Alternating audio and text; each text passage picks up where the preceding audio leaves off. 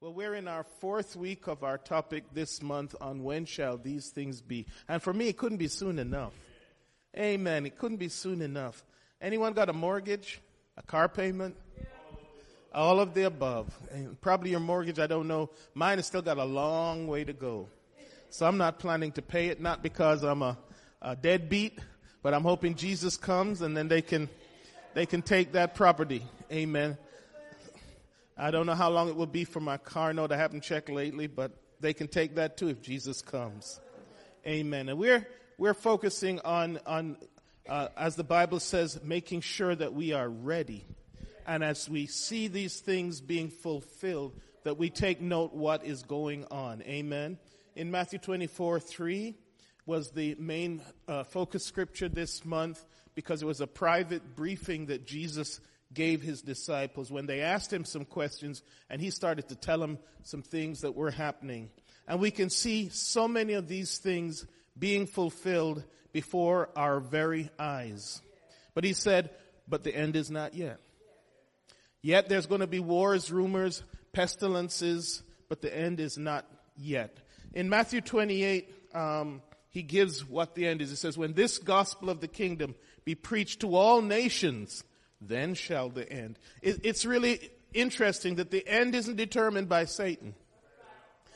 It's not determined by Satan and him trying to tear the place up. It's determined when God says so. It's determined when his word is preached. It's determined when that message goes out to that last person who is listening. It says that this gospel shall be preached to all nations. Then shall the end come. It's really interesting. It's not determined by Satan. No way. It's determined on God's timetable. You know, Jesus, as you can look at his life, he did things in certain times. It says when the fullness of time was come, God sent forth his son, made of a woman. Everything is on God's timetable. It's not even on our timetable. You know, many times we want God to do stuff. I'm included. I'm very impatient. I want him to do it now. But in the end, when he does it, it couldn't have been better. And we don't see that until we can look back and then we can say, wow, God, I'm so glad that you didn't listen to me. I'm so glad that you blocked that door. I'm so glad you opened this one instead. You know, when we listen to God, when we're in sync with God, then his will is the best will. So as we saw, Jesus started to tell his disciple these things. But of course, he had already laid out much of it in the Old Testament.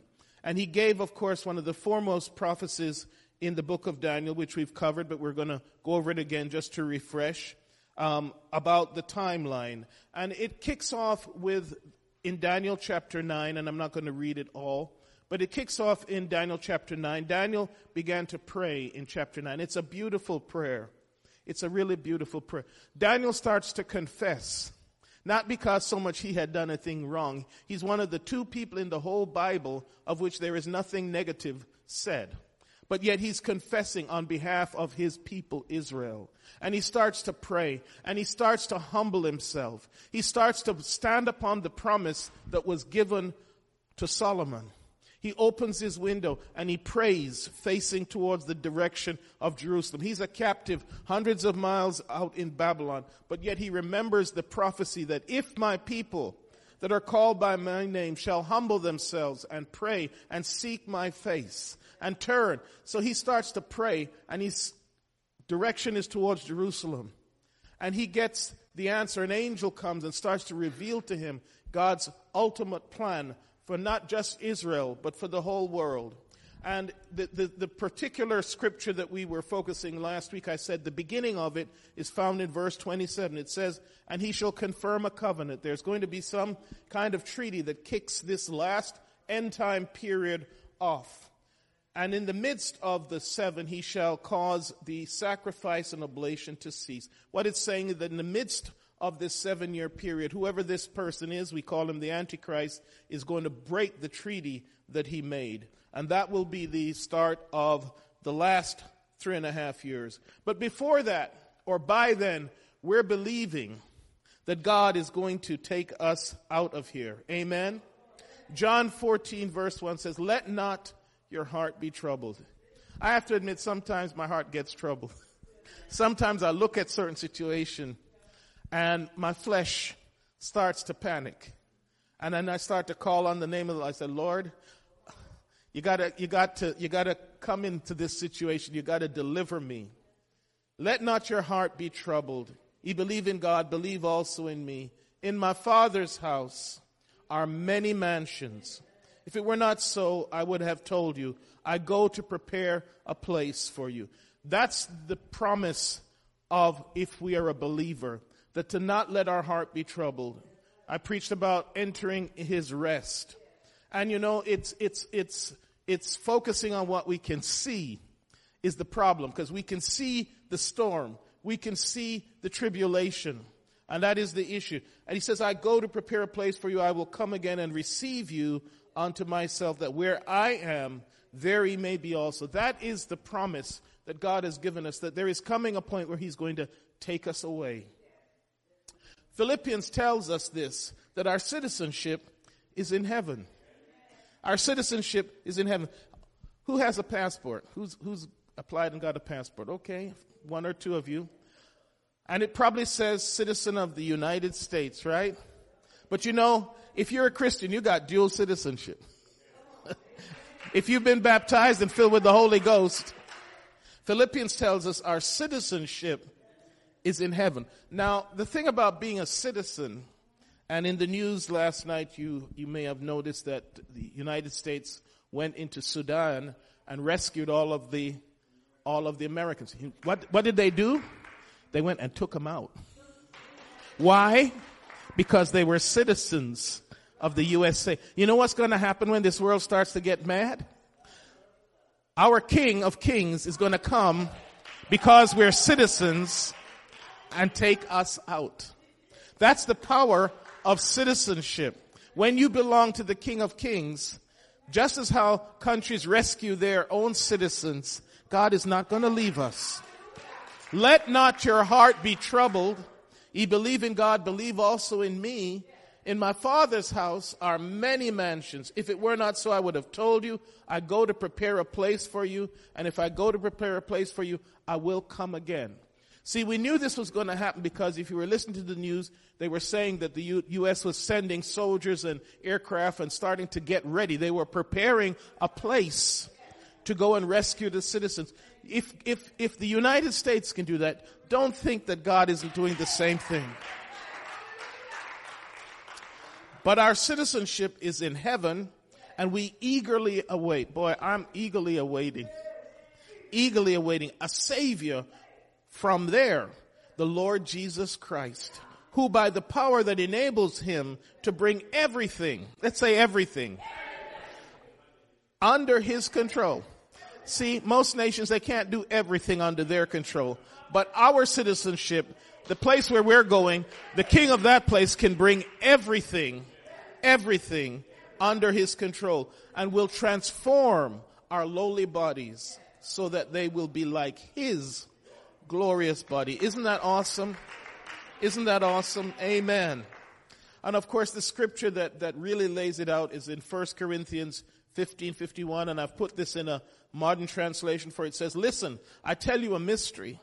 We don't know how it's going to work. It's a mystery. We will not all sleep. We're not all going to pass off here. But we will all be changed in a flash, in the twinkling of an eye, at the last trumpet. For the trumpet will sound.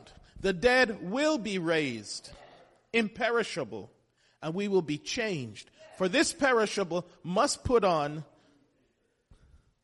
what?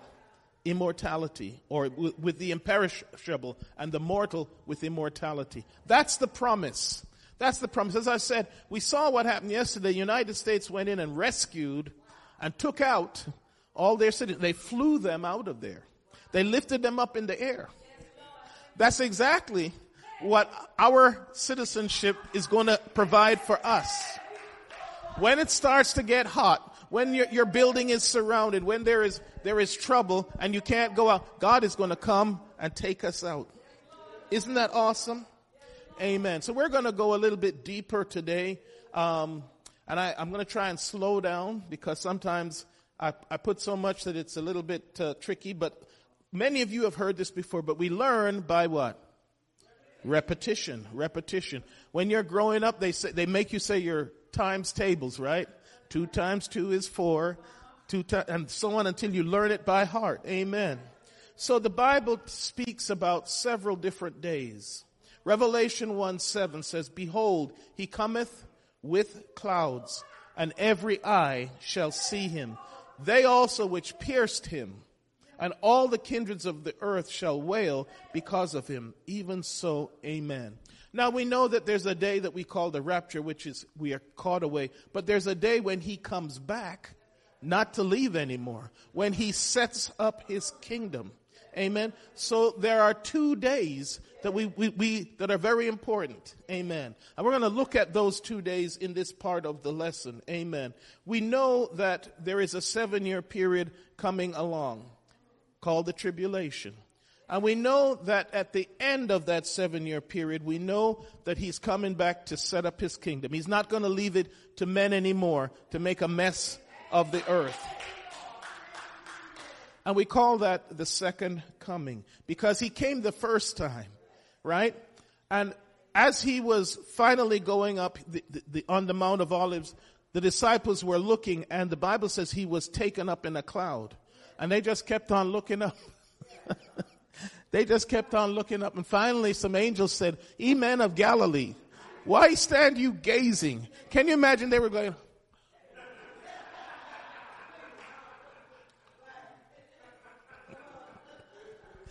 Finally, the angel had to say, "Ye men of Galilee, this is what he said he was going to do. Why stand ye gazing? Don't you know he shall come again in like manner?" Bible says in Ezekiel, he's going to come back to the very spot on that mount where he took off.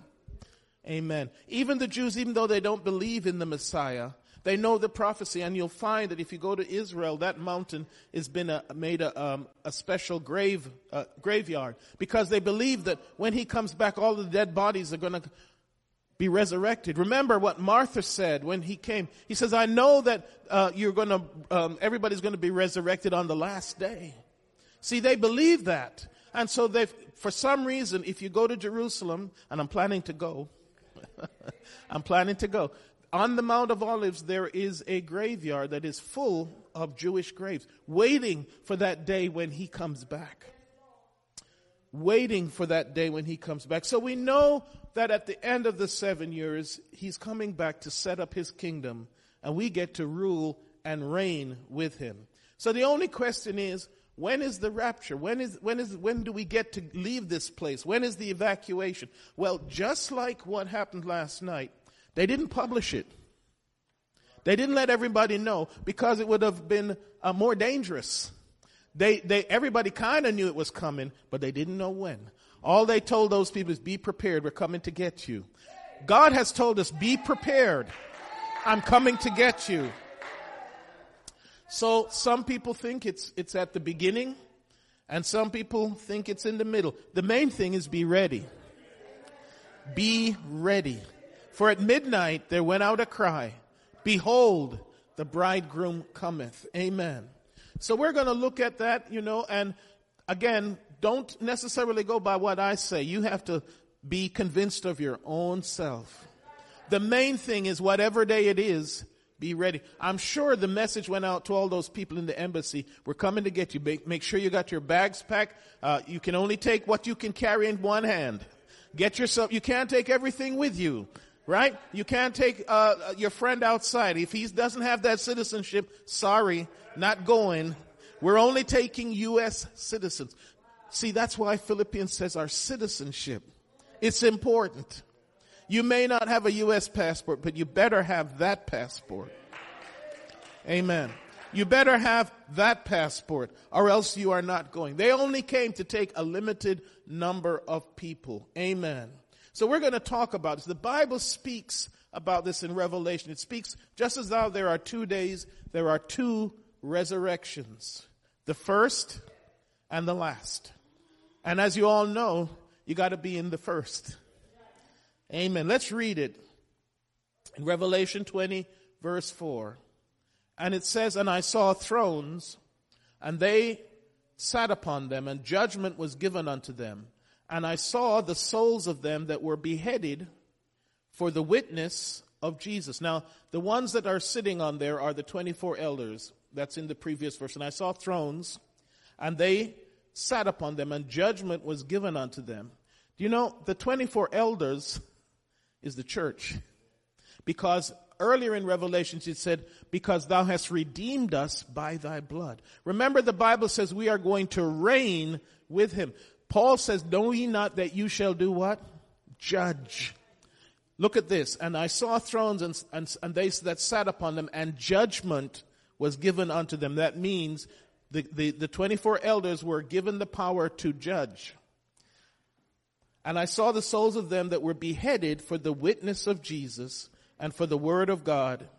And here's the key to when the timing of this particular thing is. It says, and which had not worshipped the beast, neither received his image, neither had received his mark upon their foreheads or in their hands, and they lived and reigned with Christ 1,000 years. Now, there's so much in that one verse, and I've taught it before, but I'm going to teach it again so you really get it. First of all, John in his vision says, what does he see first? He says he saw the souls.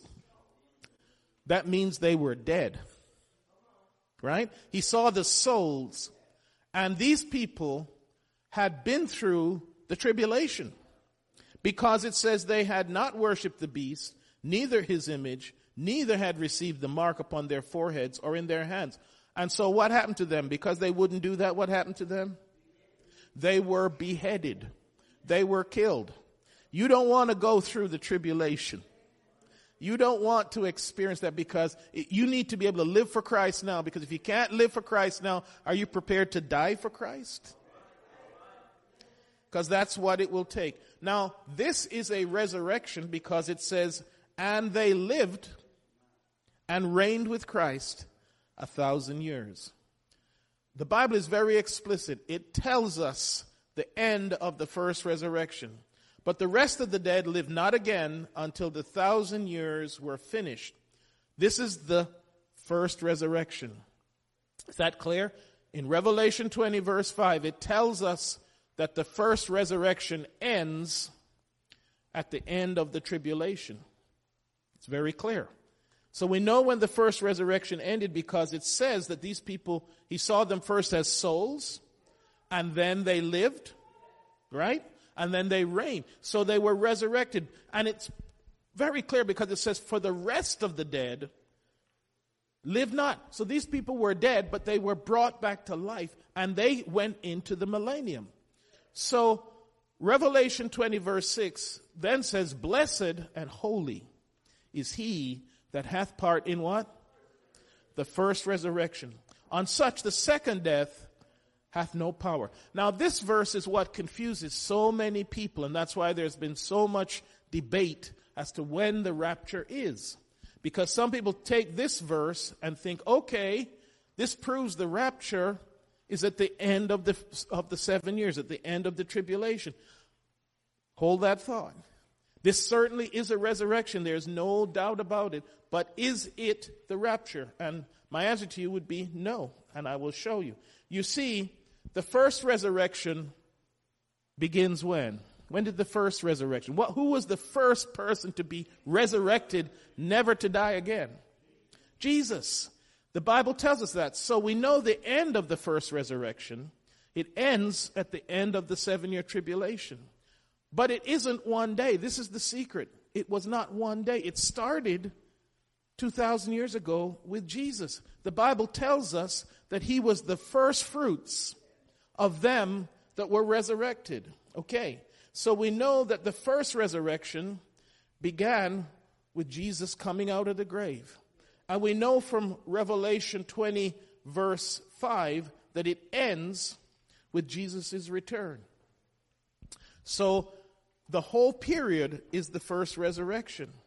And we're going to look at this much more deeply, and we're going to show you how God planned this, because if it was only the church that was resurrected, how do the Old Testament saints get saved? How do they stay down there in the grave? No.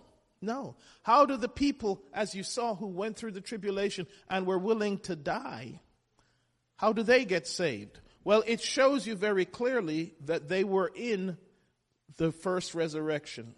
Revelation 20 and verse 5. So let's look at this a little bit more. 1 Corinthians 15:20 says, but now is Christ risen from the dead and become, what does it say?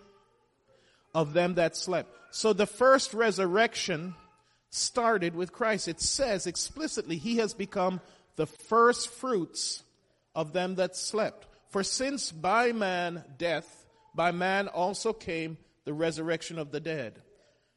But for as in Adam all die, even so in Christ shall all be made alive. But every man in his, and this is the most important verse. What does it say? What the scripture is telling us, that the first resurrection isn't one day, but there were several groups. Christ being the first group. Every man in his own group or order. Christ the first fruits. Afterwards, they that are Christ at his coming. And so we see that the scripture is telling us that it wasn't one single day. And this is modeled later in what we're going to show you. Then shall cometh the end, when he shall have delivered up the kingdom to God, even the Father, when he shall have put down all rule, all authority and power. For he must reign till he hath put all enemies under his feet. Of course, that is fulfilling Genesis 3:15, right? That he was going to crush the serpent's head. It's going to be under his feet. It's going to be under our feet. Amen? Amen. Come on now. Let's give God some praise. So I said that whether it's a pre-tribulation rapture, a mid-tribulation rapture, or at the post-tribulation, the main thing is to be what? Ready. Got to be ready. Amen. Anyone who wasn't in the embassy when they came yesterday, I think got left. You had to be at a certain place where they told you we're coming. You stay there till we come. You take only what you can carry in one hand and be ready. We're not telling you exactly what time we're coming. We can come from here this time to this time. Be ready. That's exactly what God has told us, to be ready. But I'm just going to give you my take on things. You don't have to agree with this. It's not a salvation issue. The salvation issue is to be ready. Amen. But I'm going to give you my understanding of why I believe that it is going to be in the middle. Amen. So we know that God gave the Jews in the Old Testament 7 feasts, right? And each one had a prophetic meaning. Passover, unleavened bread, first fruits, of course, Pentecost is in the middle, trumpets, atonements, and tabernacles. And really, this gives us some clue to the timing of the rapture. These 7 feasts were divided into 2 groups. The spring feasts, which we've just completed, right? We went through Passover just a few weeks ago, and unleavened bread and first fruits. And now we're coming up to the month in the Jewish name of Sivan, which is when Pentecost will be. And then in the fall, we have trumpets, atonement, and tabernacles. There were 7 feasts.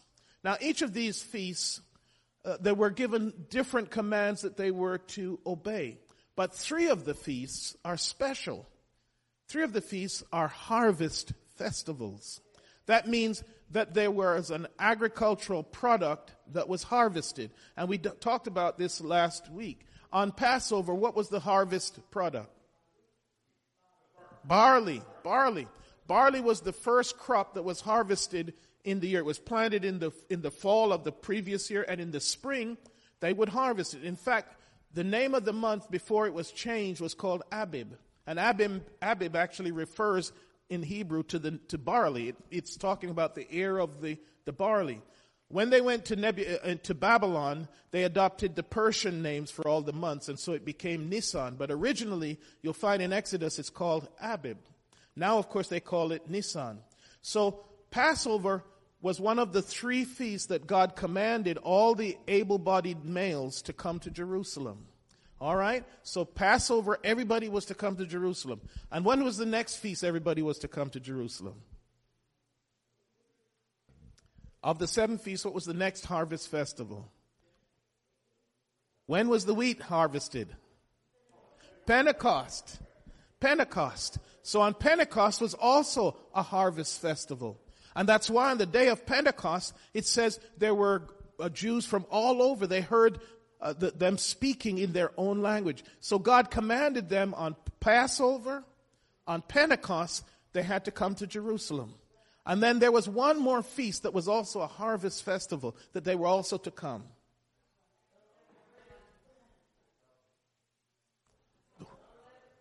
Tabernacles. So the 3 feasts are one at the beginning, one in the middle, and one at the end. Right? So the first harvest that they were commanded to bring the first fruits of was the barley.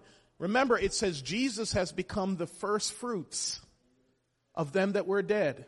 So he represented, what nation was Jesus? What nationality was Jesus? Jewish. He was Jewish. He represented the barley. The barley represents the Jews. They were to come as under the law without leaven. Today we're going to celebrate his death and his resurrection. We're going to have communion. So they were to bring the loaves of barley without leaven.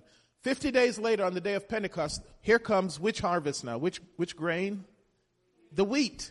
The wheat harvest. They were to bring the first fruits of the wheat to bring to the priest. Nobody was to eat any of the harvest until it had been first presented at the temple to God. And they would take the sheaf of wheat, the Bible says, and present a wave offering. And then there were several other products, but the 2 that are mentioned in Revelation, we have the barley, the wheat, and there's the 2 more, the wine and the oil. The harvest of the wine and the oil, the olive oil. And what feast was that harvested on? Tabernacles. That was the last feast of the year. So in fact, the harvest was a whole year.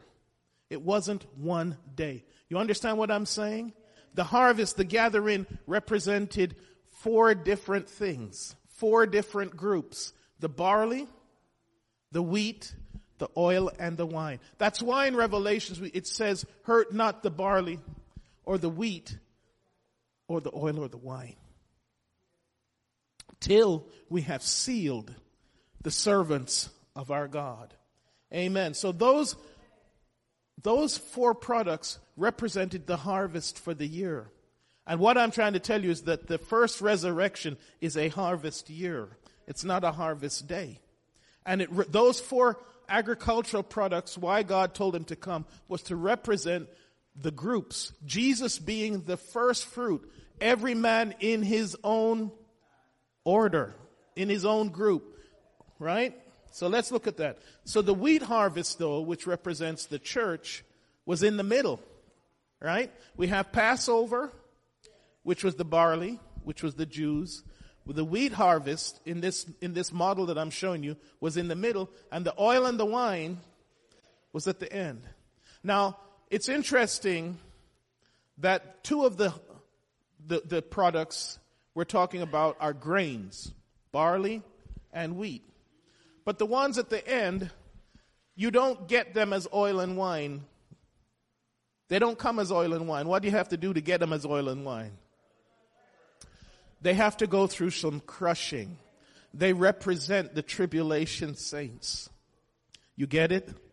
You see it? They don't come unless they get crushed. That's why you don't want to be in that harvest. Let's look what Jesus said.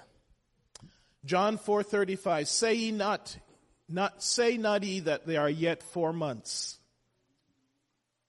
And when he said that, the only grouping of months that can fit in is between Pentecost and Tishri. The 4 months. When you look at the 7 feasts, there's only one place where there is a space of 4 months. So we know when he said that, we can identify the timeline, what he mean. He was saying, listen, you guys are saying there are yet 4 months to the harvest, to the last harvest. Behold, I say unto you. Lift up your eyes and look.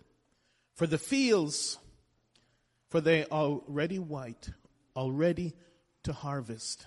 So, although we think it will be on Feast of Trumpets, it may not be. Could be sooner. Because what did he say? You say there's 4 months. When we celebrate Pentecost in a few weeks, there will be 4 months to the Feast of Trumpets. Jesus was saying, you think it's going to be Feast of Trumpets, but don't bet on it, because I'm seeing the field is already ready to harvest. Let's look at what I was saying about how God set this up. Here are the 3 harvest festivals that God talked about in Exodus 23:14. You know what, you guys, you're getting some deep teaching today.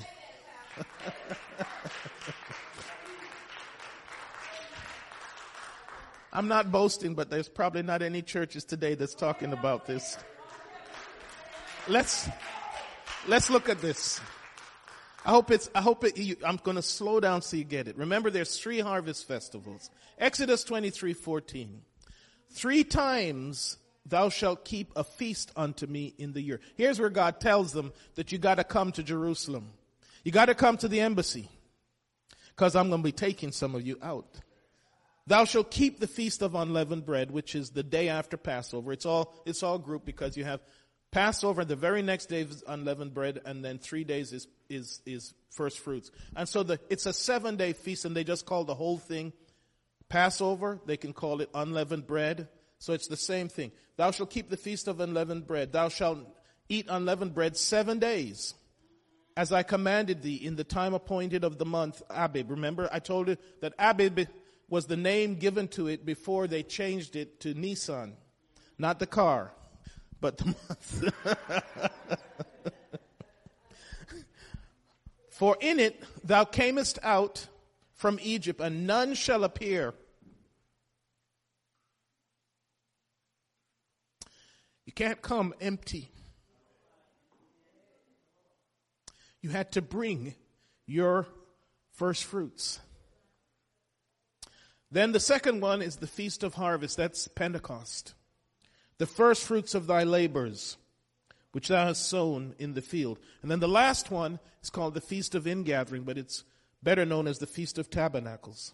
So on the first Feast of First Fruits was presented the barley. Do you understand? That's when Jesus resurrected. He represented the barley. He says he has become the first fruits.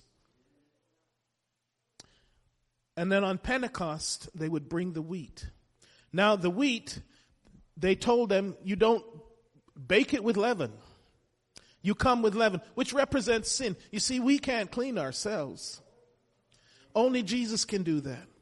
So on Pentecost, it said you bring the wheat and you bake 2 loaves of bread and you bring it that way and you present it to God. And then the last one was the oil and the wine. And as I said, those represent the tribulation saints and the ones who have died in the Old Testament. Either case, they had to come through some pressing. You don't get oil without going through some crushing. You don't get wine without going through some crushing. So we see that all of this was the resurrection year. We know when it ended because the Bible tells us that in Revelation 20. It says, this is the first resurrection. No doubt about it. And we know when it started. It's when Jesus arose. So we are right now in the harvest year. Jesus and the people that resurrected with him when he resurrected was the barley. Because the Bible says the graves were open. You remember that? It's in Matthew 28. And many bodies, didn't say souls, many bodies of the saints arose and went into the city and were seen by many. Those were the first fruits. They were all Jews, barley. Now we're waiting for the wheat harvest. And you read about the oil and the wine, how they were beheaded, they were crushed. But they did not take the mark of the beast. They did not worship his image. But because of that, they were crushed. They were killed. Let's look a little bit deeper. Let's read it again. And I saw thrones, and they that sat upon them. And judgment was given unto them. And I saw the souls, first of all, of them that were beheaded. Why? For a witness. And in the New Testament, that word witness, you know what it is in Greek, don't you? Martyr. That's where we get the word martyr. They became martyrs because they loved not their life. Some people today love their life too much. They love the partying. They love the drugs. They love the alcohol. But there is going to be a remnant that even in the tribulation refuse to take the mark of the beast, refuse to worship his image, and were beheaded for the witness of Jesus and for the word of God, and which had not worshipped the beast, neither his image, neither had received his mark upon their foreheads or in their hands. And they lived and reigned with Christ 1,000 years. But the rest of the dead live not again, because if that's it, if that's the end of the first resurrection, you're not in that, you are in trouble until the 1,000 years were finished. And the Bible categorically tells us this is the first resurrection. Then he goes and said, blessed, right? Blessed are those who are in the first resurrection, because upon them the second death hath no power. So at the end of the 7 years, we know there's the resurrection of the tribulation saints and the righteous dead of the Old Testament. That's the two groups, the oil and the wine. They're not in the church because they were never baptized in Jesus' name, right? So they can't be in the church in the rapture because Jesus wasn't there in the Old Testament. But they followed the best they knew what God had commanded them. And the Bible says about Abraham that his faith was credited for what?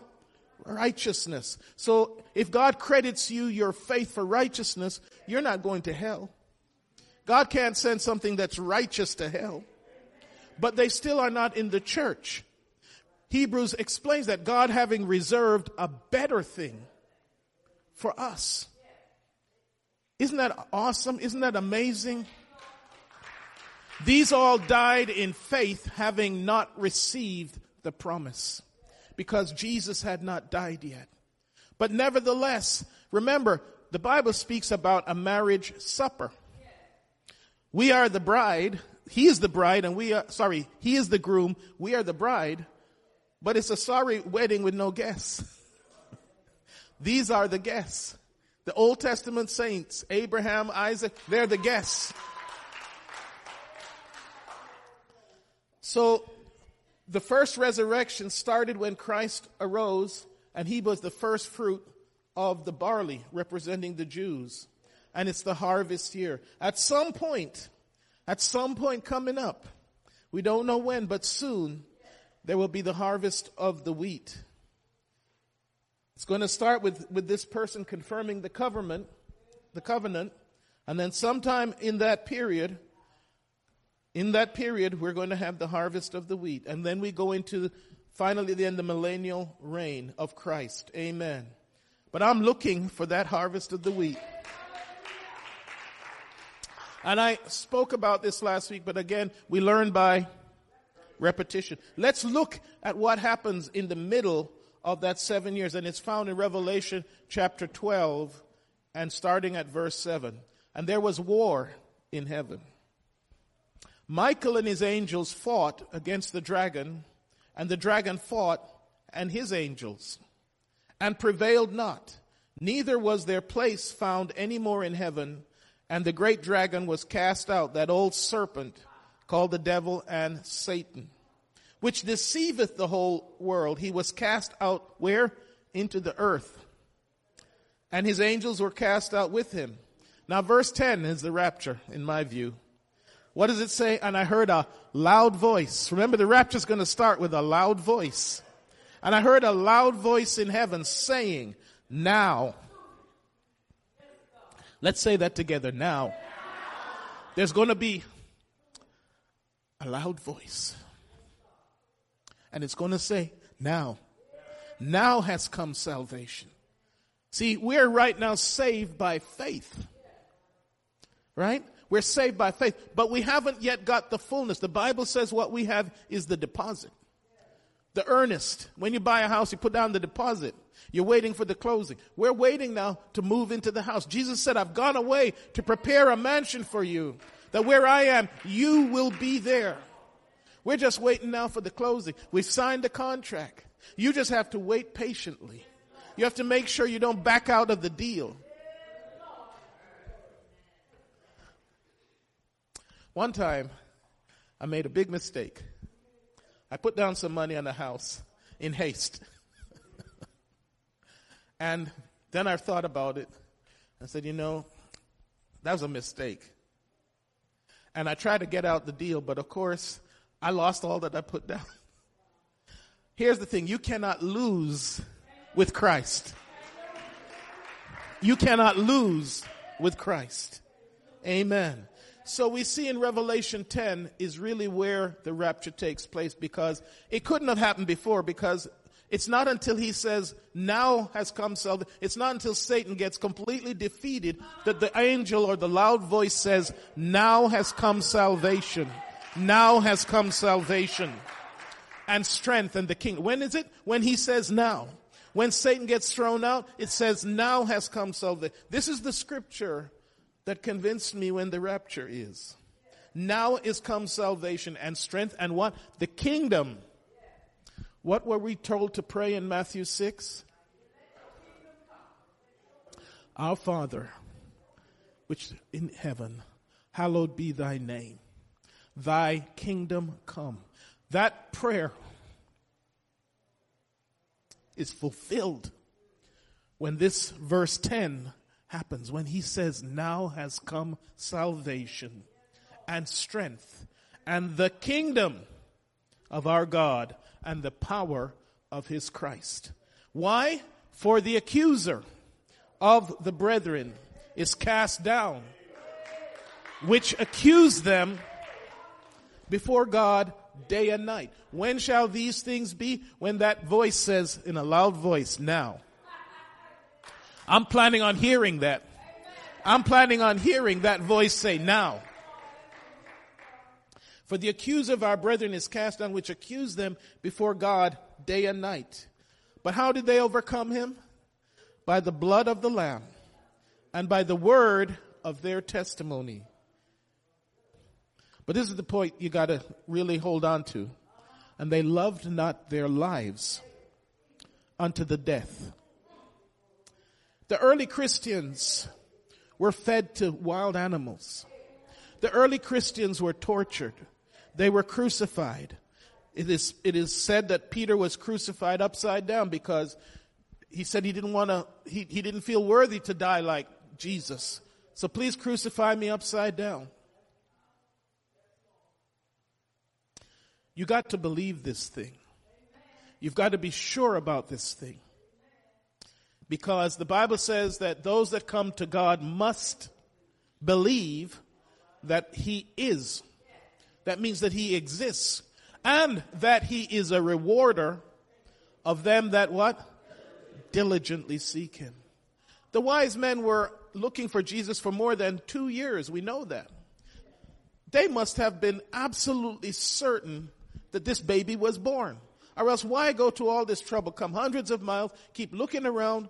You have to have a faith to make this. You're going to have to believe, because there is going to be coming some tribulation. We won't go through the worst of it, but there is going to be some tribulation. Jesus said that in this life, you shall have tribulation, but be of good cheer. Be of good cheer. I have overcome. Let's say that. I have overcome. Amen. Amen. See, when this happens, verse 12 tells us that it must be the rapture, because up until this point, if Satan was in heaven with us, accusing us, that would make no sense. If the rapture was at the beginning, then we're up there and he's still up there accusing us. That makes no sense. Why would he be accusing us when we're already up there? So it proves that we couldn't have been up there yet. And therefore, verse 12 says, therefore what? Rejoice, ye heavens, and ye that dwell in them. Woe, woe to the inhabitants of the earth and of the sea, for now he's come down and he's mad. Going to tear up the place. Worse than it has been already. Amen. Having great wrath. See, he can't hurt God. The only people he can hurt is the people that God loves. So he's going to go after the Jews. See, he's coming down with great wrath. And therefore in heavens rejoice, and ye that dwell in them. Woe to the inhabitants of the earth and of the sea, for the devil is come down unto you having great wrath, because he knoweth that he hath but a short time. At that point he's only got 3.5 years. And when the dragon saw that he was cast unto the earth, he persecuted the woman, which brought forth the man-child. Well, we know who the woman figuratively is. There's two types there. First, it's the church, but it's also Israel. So that's what he's going to do. The last 3.5 years, he's going to try and completely exterminate. He's going to try and finish what Hitler started. Hitler tried it. God did not let it go through, and Satan hasn't given up on that plot. Now let's go back to the fact about there's different groups. Hebrews 7:17 says, for he testifieth, thou art a priest forever, and here it is, after the order, or in other words, after the group of Melchizedek. We were not born Jews. We're not of the Levite. Even Jesus was not a Levite. So he had to, for there to be a new priesthood, there had to be a new order. And that's what the scriptures say, after the order of Melchizedek. 1 Corinthians 15:22, for as in Adam all die, even so in Christ shall all be made alive, but every man in his own order. This is the scripture was explaining that it is a harvest year. It is not one single event, resurrection, but it is only the church that gets to go to heaven.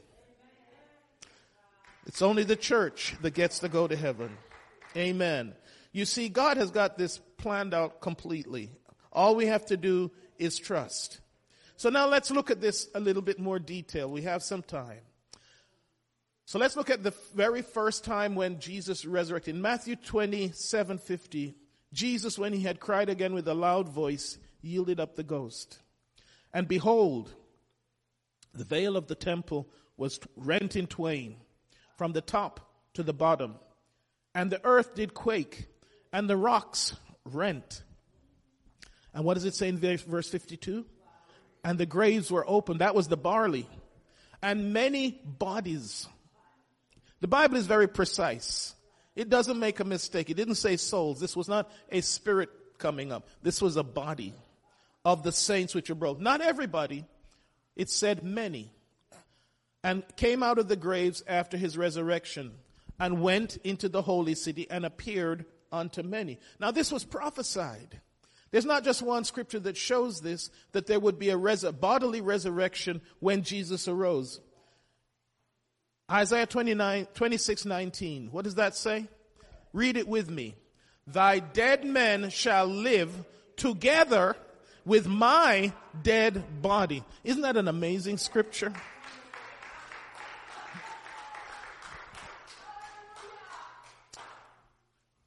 It was the barley. That's an amazing scripture. A prophecy written hundreds of years, which no one understood until it was fulfilled. When the blood of Jesus hit those rocks, they had to split open. And it says that the bodies, many bodies arose. With my dead body shall they arise. Awake and sing ye that dwell in the dust. For thy dew is as the dew of herbs, and the earth shall cast out our dead. Now, we all know and remember the scripture in Ezekiel. When he goes to this valley, there's all dead bones there. Right? You've all heard that one preached many times. The valley of dead bones. Don't you realize that that was prophesying a bodily resurrection of the barley? Because he asked, who is these? And he says, this is the whole house of what? Israel. This is the whole house of Israel. How did it happen? The Spirit came. The wind blew. He had to breathe on them twice. And then they all stood up. He said, this is impossible. How can this happen? Because God predicted it. He promised it. Amen. So that's the first fruits of the barley. And we'll be teaching some more of that maybe Tuesday night. We'll go into a little bit more detail. Now the wheat harvest which is the secret day. As I said, we knew that the USA was going to go in and pick up their citizens because it was all over, but we didn't know when, and it happened last night. Just like that. Just like, it's going to happen one day, it's just going to happen. Thousands, maybe tens of thousands, maybe hundreds of thousands, maybe millions will have disappeared. And you may think, wow, how can that happen? You know, I don't even think people are going to notice it, because at that time, things are going to be so bad that there'll be a lot of people disappearing.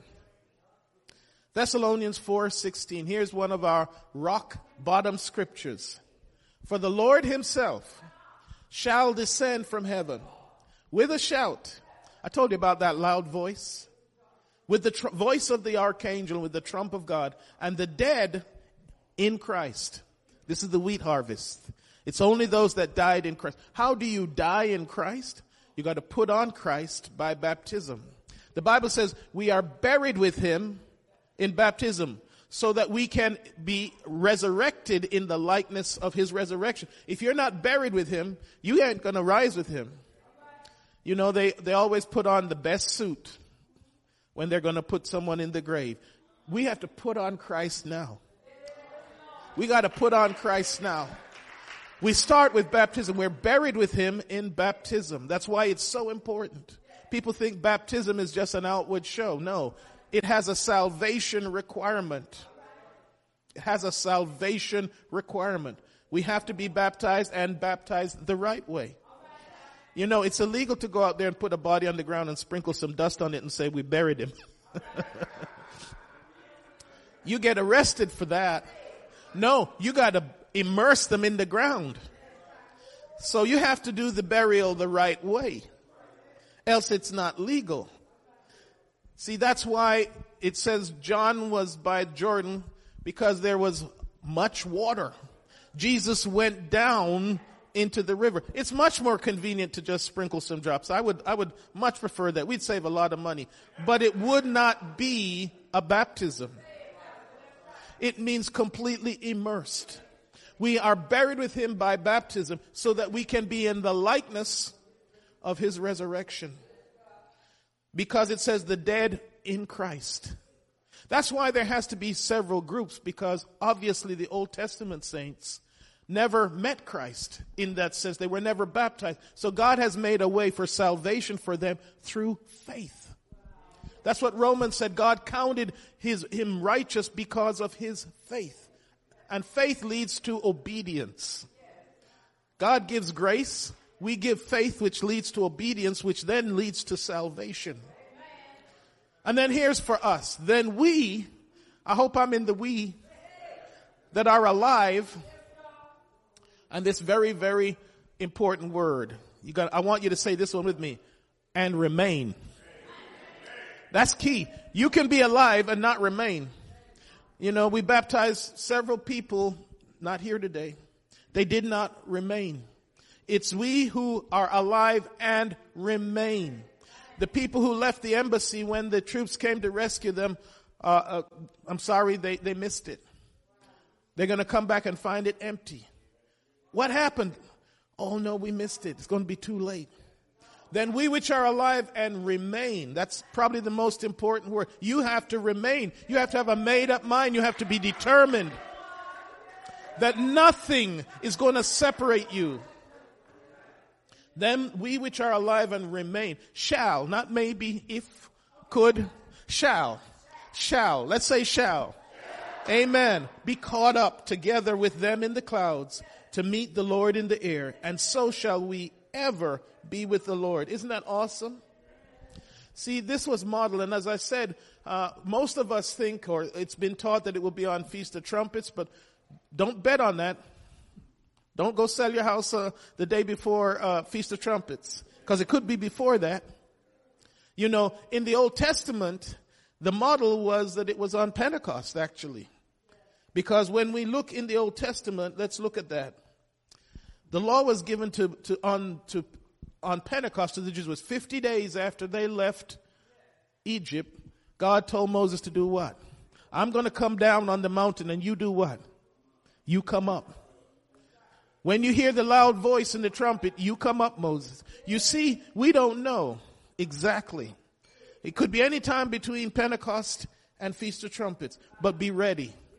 Be ready. On the night they left Egypt, Moses told them, you got to eat with your clothes on. Don't be getting dressed. Don't be just getting dressed. You have to have Christ on now. You can't have Christ on later. That won't work. That won't work. You have to be dressed now. He told them, eat with your clothes on, ready to go, with your bags packed, because God is going to come tonight. The angel is going to come, and he's going to pass over the houses that have the blood. See, he has become our Passover. Because when destruction comes to this earth, when Satan is cast down, and this world is going to become a prison for all the fallen beings, and God is going to pour out his wrath, the Bible says in Revelation, without measure. Without measure. If I was God, I'd be really mad. I really would. When I look at the earth and all what's been going on, I couldn't blame him for being mad, for how terrible man has become and what things they have done. And then finally, let's look at the last part of the harvest here, the oil and the wine. And we see many hints in the Old Testament, in Joel 2:24. And the floors shall be full of wheat, because that's already been harvested. And then the vats shall overflow with the wine and the oil. And I will restore to you the years that the locust hath eaten.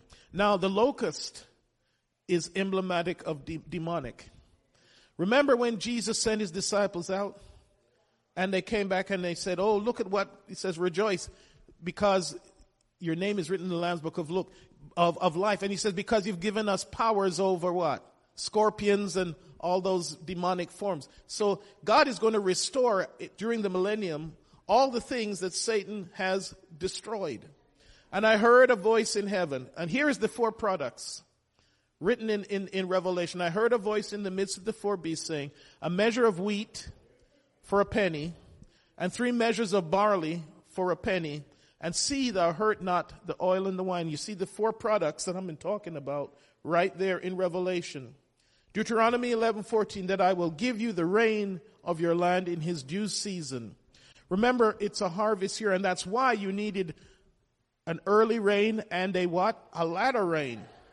And the latter rain, that thou mayest gather in thy corn and thy wine and thy oil. And when it says corn, it's speaking about wheat. Wheat. So now let's go to the book of Revelation and see where some of these seals start to happen. And I saw when the Lamb opened one of the seals, and I heard, as it were, the noise of thunder. And one of the 4 beasts or creatures saying, come and see. And I saw, and behold, a white horse, and he that sat upon him had a bow, and a crown was given unto him, and he went forth conquering to conquer. And we already talked about that some time ago. It's interesting that word for bow is the word we get for toxon, in the Greek, toxic. And a crown was given, and the crown in the Greek there is corona. Isn't that interesting? See, we may already be in the middle of some things being fulfilled and not really realizing it. Because it's coincidental maybe that the word in the Greek there is corona, and the bow, the arrow, is the Greek word is toxin, which means poisonous. And when he had opened the second seal, I heard the beast say, come and see. And there went out another horse that was red, and power was given to him that sat thereon to take peace from the earth, and that they should kill one another, and there was given unto him a great sword. Now when you talk about countries that have their main color on their emblem, their flag, is red, you all can know which countries that is, don't you? Right? And they're the ones right now that are either in war or threatening war. I wasn't going to say it, but okay. If you look at China's flag, it's red. In fact, it's called what? Red China, right? And you look at Russia's flag, one of the three colors is on there is red. 1/3 of it is red. And they're either in war or threatening war. In fact, in the book of Revelation, it talks about the Euphrates River being dried up. And coincidentally, it is drying up right now. You go Google it. Google it. It's drying up. And the Bible says it's making way for the kings of the east.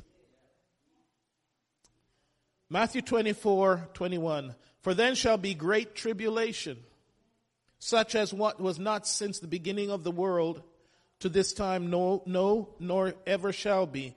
And except those days be shortened, there should no flesh be saved. But for the elect's sake, those days shall be shortened. Now, we talked a little bit about the fact that one of the clues that we're coming up to that time is this thing about the third day. And before I finish, I just want to go through some of that before we close. Next week, we will finish this series up. We're going to be talking about the mark of the beast. And the third day, see now why did the Bible put that in there? Does it matter what day? The Bible is trying to tell us something. He could have said, and one day he went to a wedding. But no, it doesn't say that. It says, it precisely tells us which day he showed up. See, we're expecting to be going to a wedding, you know that? If you've been filled with the Holy Ghost and baptized, you got your invitation. You have been invited to a wedding. Well, it says here that Jesus came to the wedding on the third day. So that happens to be a Tuesday. Because the first day is Sunday. Second day is Monday. The Jews never had names for their days. They just called them the first, second, third. So the third day was a Tuesday. And the third day there was a marriage in Cana of Galilee. And the mother of Jesus was there. And both Jesus was called and his disciples to the marriage. Interesting, the Bible tells us that he showed up to the wedding on the third day. Now let's look at all, there's so many, I'm not going to go through them, but the Bible is telling us something here. When Abraham got his command to go and sacrifice his son, it was 3 days' journey. Genesis 22:4. Then on the third day, Abraham lifted up his eyes and saw the place afar off. And Abraham said unto his young men, abide ye here with me, with the ass, and I and the lad will go yonder and worship and come again to you. But if you read from Genesis 22 through Genesis 24, there is no more mention of Isaac coming down the mountain. Now we know he did, but God was trying to show us something. The next mention of Isaac is when he meets his bride. He's sitting by the well of Lahai Roi, the well of living water.